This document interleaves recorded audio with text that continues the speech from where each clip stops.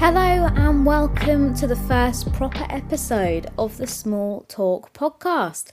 My name is Katy and I'm just going to be honest with you from the start, okay? I'm recording this podcast from my bed. Now, I am here because I'm not feeling too well, so sorry if the energy levels for this podcast are not where they should be.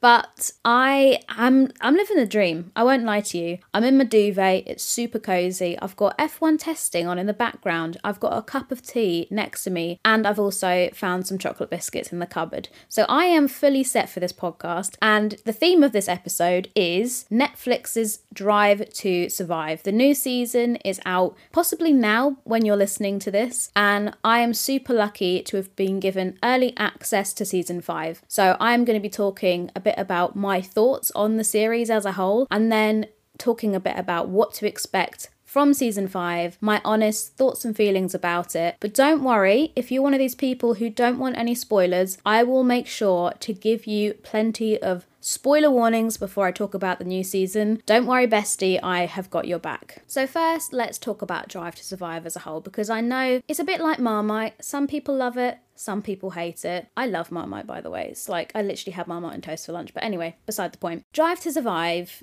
has certainly split a lot of people because some people don't like the way it over dramatizes certain situations, or maybe the fake radios or the fake rivalries that they make. You know, it's guilty of those things. There's no getting around it. But for a lot of people, by having that heightened sense of drama, it's resulted in a huge wave of new fans discovering it for the first time, maybe rediscovering it. The amount of people that I've seen that said, I used to love F1 like a few years ago and then I kind of fell out of love with it a bit, and thanks to Drive to Survive, I'm back. I'm a hardcore fan, like, love it. And I think that's great. Genuinely, with Formula One, I am like the opposite of a gatekeeper. I am the kind of kid that grew up watching Formula One, and there were so few people that were my age that watched the Formula One races on a Sunday that I would try my hardest to try and persuade all of my mates to give it a try. Like, I would bring in my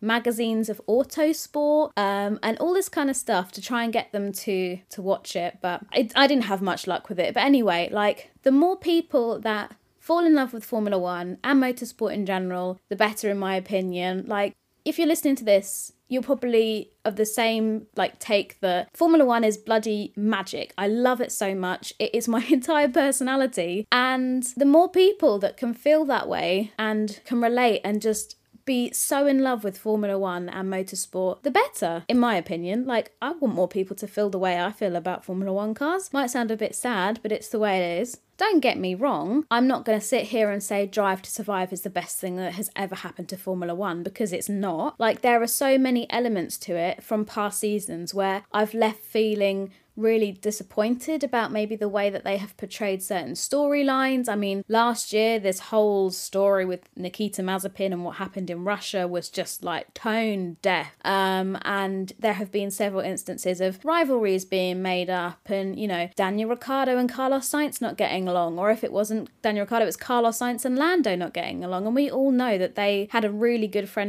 relationship as teammates, whatever you want to label it as. I will also stand by the fact that I am not a fan of the Roman Grosjean episode. I mean, when I watched that, I have no shame in saying that I find the Grosjean accident still quite a triggering thing. I know that there might be some people out there that be like, yeah, well, F1 drivers crash all the time, like, get over yourself. And that's fine. Like, I know that Formula One is a dangerous sport. There can sometimes be awful accidents, and I fully take that on when I tune in to watch the Grand Prix on a Sunday. But I don't know, I just found the way that was handled a bit naff. And, you know, the fact that it took so long for them to show him out of the car, and although at the time it felt like it was a lifetime waiting to see him sort of emerge from the flames, if you like, the Netflix crew, in my opinion, just stretched that reality a little bit too much. But then I saw, people reacting to it on Gogglebox, which is a show that we've got here in the UK,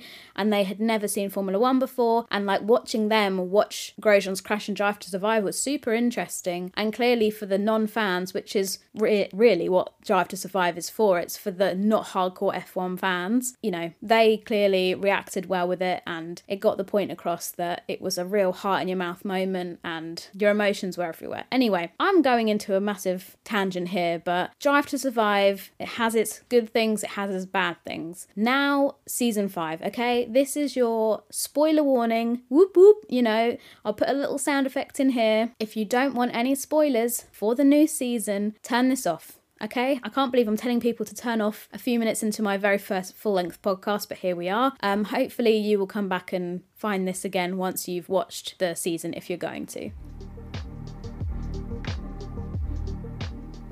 So, season 5 of Drive to Survive. Got a lovely ring to it, doesn't it? This, for me, was a season which, although they have definitely got better with, adding in fake radio calls, although there are still quite a lot sprinkled in. I don't know, I feel like this is the season where I've been the most meh, okay, there was nothing that was, in my opinion, amazing, but there was nothing that I was left with a really sour taste in my mouth. It was kind of, I feel like if I was to give it a rating, I'd probably give it about 5 out of 10. Now, one common thing that I have seen from the reviews that I've looked at so far, I watched Matt and Tommy did a YouTube video on it. Also, one of my friends, George, did a review for Cinema Savvy. There are plenty of reviews. Racing News 365 did one. There are lots of reviews from people out there if you also want to see what others are saying. But there were a lot of people that were saying, they kind of had a bit of a boring season to make exciting television out of. And I would really disagree with that point. I know that the championship battle wasn't the same as we saw in 2021, and we're probably not going to see a championship battle like that for some time. Sorry to be a party pooper, but I think that's just the truth. But there were still loads of storylines that could have 100% have been featured in Drive to Survive, and I think should have been featured, but were literally not at all mentioned. Now, I'm not an insider, I don't know what's going on with Drive to Survive, what the reasons were for not including some of the storylines, but for me, I felt so disappointed that massive moments were left out. So, off the top of my head, Sebastian Vettel. I mean, it's no secret I adore Sebastian Vettel. I think he's a wonderful person. He's a fantastic racing driver. I was heartbroken when he announced his retirement, but I get it, But him leaving the sport is literally not mentioned at all. He gets so little screen time. Honest to God, I think we go to Christian Horner's house a lot in this, okay? If you had that on your bingo card, congratulations. But I swear to God, we see more footage of Christian Horner's bloody chickens in the garden than we see of Sebastian Vettel in this series. I don't understand. But anyway, Seb isn't mentioned much at all. There is hint that he'll be covered next year. There's at the end of episode 10, a sort of next season, and we actually get to see Seb in the chair. So I'm hoping that they kind of spoke to him at some point, but I don't understand. They have this big whole farewell episode to Daniel Ricciardo in episode 10 and looking back at his Drive to Survive career. Why Seb leaving wasn't kind of bundled into that. But anyway, that's a big storyline that I feel is missing. I also really hope that they were going to speak to Nick de Vries and get an insight into his weekend. Obviously, he made his Formula One debut in Monza with Alex Albon being taken unwell with appendicitis, and it's hardly mentioned. They speak to Nick, they have him in the chair, but in terms of the BTS content that I was really hoping for from that Monza weekend, it just doesn't exist. And I know that maybe beating Latifi in your first weekend in Formula One might not be the most insane achievement, but it's just not covered at all. And I thought there would be a great storyline there of Williams don't often find themselves in the points anyway. They've now got this brand new driver. He's learning the ropes. Can he cling on to points? Can he beat his teammate? All of these things, and it's just not mentioned. And then the after bit of his name then being thrown into the hat and him getting his F1 seat full time next year. There was so much potential there for me, but it was given 5 minutes of airtime. Also, another story that isn't mentioned is the Haas pole in Brazil. which to me seems like the perfect Drive to Survive story.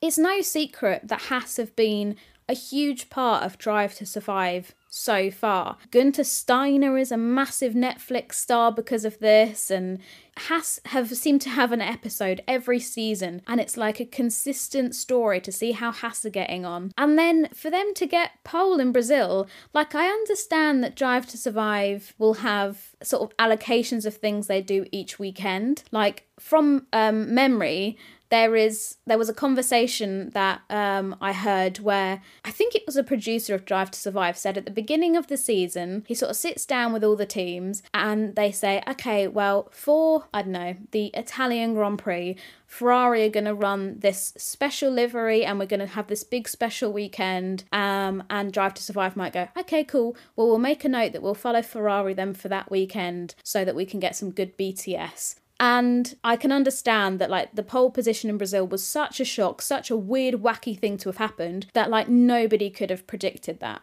But then still, like, it was completely almost glossed over. And you think, oh my goodness, it's very unlikely Haas are going to get any kind of high like this again. And I couldn't quite understand why that wasn't covered in more detail. But anyway, on to things that are covered in it, some of which I think are done well. The Oscar Piastri situation is tackled, I think, pretty well.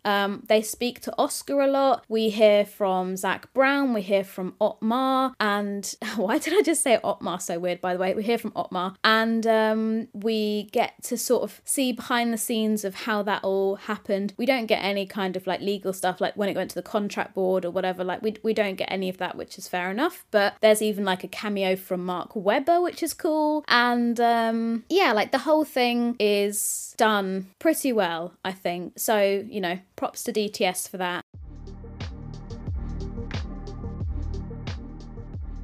One story that has really annoyed me, I mean, I just sound like a really annoyed person anyway throughout this whole podcast probably, but is how Sergio Perez has been portrayed in this season of Drive to Survive. Right, so there's an episode, I believe it's episode 7, okay? Don't take my word for this, but I believe that's what it is. And it's called Hot Seat, and it's all about Sergio Perez, and it features the Monaco weekend and focuses on him in Monaco, which is obviously great timing because he actually managed to get a victory there. So, you know, well done, like, smart thinking. However, the storyline that they decide to go with is that Sergio just isn't performing to the standards that he should. And I understand that he has Max Verstappen as a teammate, and as we saw, you know, Max quite literally had a record-breaking year. He won the most races that has ever been seen in a single F1 season. He is a freaking insane talent. He is inevitable. I would certainly not like to be his teammate. Not because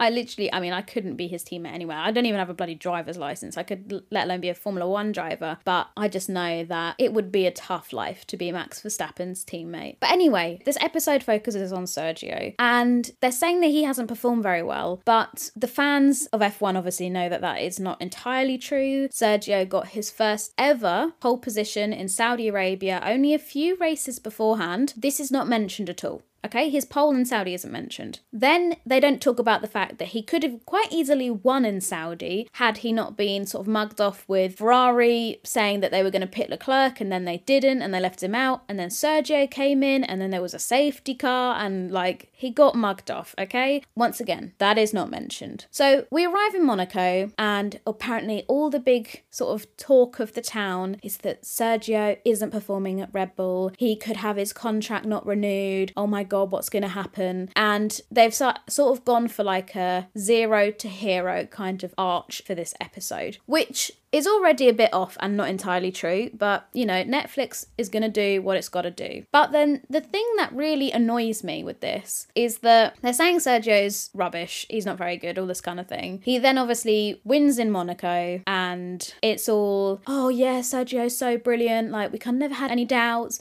And that a few days later it gets announced that he has signed his contract, which is all again what happened. It got announced on like the Monday or the Tuesday after the Monaco Grand Prix that he'd signed a contract extension extension and all this kind of thing. But hardcore F1 fans will remember that when Sergio won in Monaco, on his way up to the podium celebrations, he made a joke with Christian Horner, which he probably thought were not going to get picked up by cameras and the TV crew, but it did. And he joked that, I signed that contract way too early, except in this episode, they make it out to be that when he won in Monaco, his future was in doubt and all this kind of thing, and he's kind of proved himself. But that's false. That's a false narrative. But then I guess Drive to Survive chucked those in here, there and everywhere nowadays. But that really annoyed me. Later on in the season, the episode... there's an episode in Singapore, and it kind of like links in a bit with the whole budget cap stuff, and once again that's actually tackled quite well, and the Red Bull winning the Constructors' Championship in Austin and all that kind of stuff is done okay. I don't mind that. I quite like how that was handled. But they talk about Singapore and they go on about how Max had this awful race, that he was mathematically in the chance of winning the title that weekend and all this kind of thing, and it's all Max in the episode and how he had an absolute stinker. And then at the end they go, and Ferrari get a 2-3 result, McLaren P4, P5. There is zero mention of Sergio winning that race. And I don't understand why, because it would literally be an extra second of commentary and a quick flash to him crossing maybe the checkered flag first or something. But I don't think this is at all what's happened, but it's almost like they have an anti-Sergio Perez agenda. And like I say, this is just from my personal opinion, from watching it from the outside, but I feel like Sergio gets a bit mugged off this season. But who knows? Perhaps that was the price that had to be paid to have Max Verstappen on the show. I am sure that it is just coincidence, but if I was Sergio Perez, I probably wouldn't be too impressed.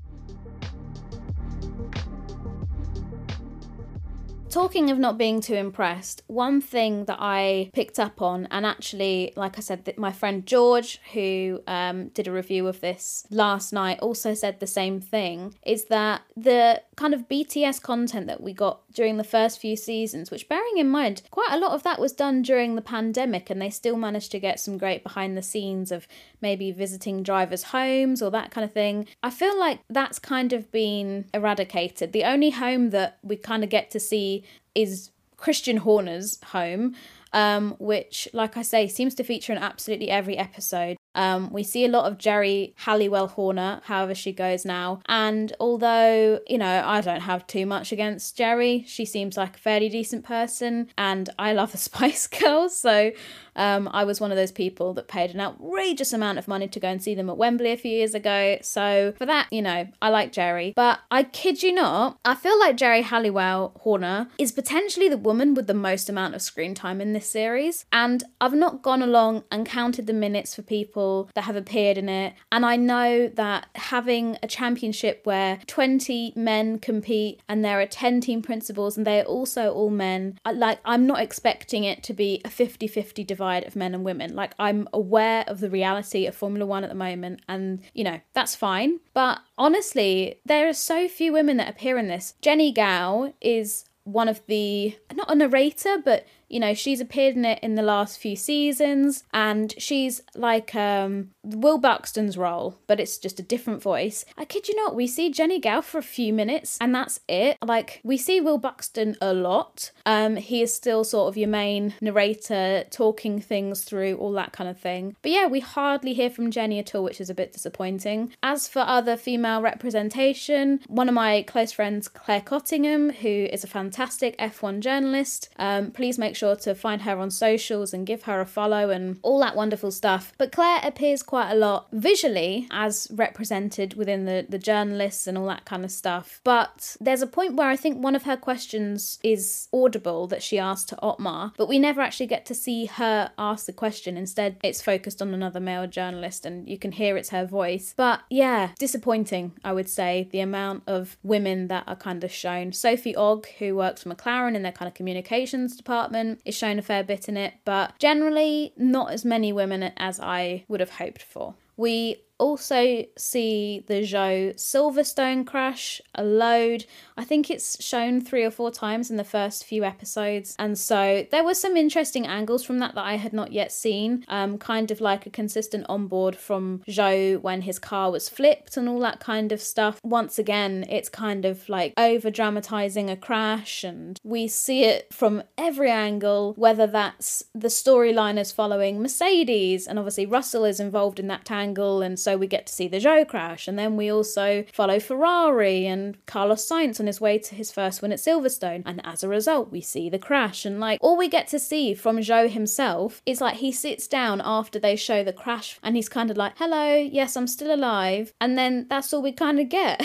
And it's crazy because for the Alfa Romeo team, especially Valtteri Bottas joining them for 2022, you'd think that they've spoken to Bottas a lot in previous seasons. I mean, crikey, we saw his bloody bare arse in one of the episodes a few seasons ago. Like, we've literally almost seen every square inch of Valtteri Bottas, and then he just doesn't appear at all in season 5. So that's a disappointing thing. There are a few drivers that aren't really given much airtime. Nicholas Latifi, I mean, he's literally non-existent. Perhaps there is not a way to feature every single driver. Like I say, Sebastian hardly gets any airtime. There is more of Fernando Alonso this year, which is great, but they completely don't cover his amazing front row start in Canada. The fact that he was on for a really good result in Australia isn't mentioned, but there is more of Fernando in this, and he does deliver some pretty iconic lines, I won't lie to you, so that's something to look out for.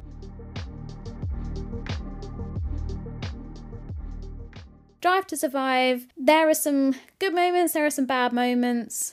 I don't know, it's one of those things every single year. I think maybe this is the last time I will watch it. And then I end up getting pulled in. And I guess because it's kind of easy TV, it's a nice little season review for some of the good bits. There are funny behind the scenes moments, you know, it's one of those things that, like, if you don't watch it, then you're going to just see a load of clips on social media and you're going to think, oh, well, actually, now I get a bit of FOMO because I don't actually know what context those clips have been put in. And yeah, so I will probably still watch season 6 and season 7 and season 8, however long it will go on for. I'll be interested to know what your thoughts of Drive to Survive are, just generally, and also this season. But anyway, I hope you've enjoyed this ramble of my thoughts on Drive to Survive season 5, and that you've enjoyed this first full episode of the podcast. I noticed I did like a little intro pod earlier this week, which I shared. It's only like a 5-minute thing, and oh my goodness, the amount of times I say the word podcast in that, like, honestly, if you were to take a shot every single time I said the word podcast, you would literally be in a very bad way. But anyway, I hope you've enjoyed this episode. Let me know what you want to hear more of from this podcast. Like I say, I'm still recording this in my bed. I want to try and keep it fun, informal, and I will look forward to hearing your feedback. Don't forget to give it a 5-star if you enjoyed it, and I will look forward to speaking to you in the next episode. Thanks so much for listening, and speak to you soon. Bye!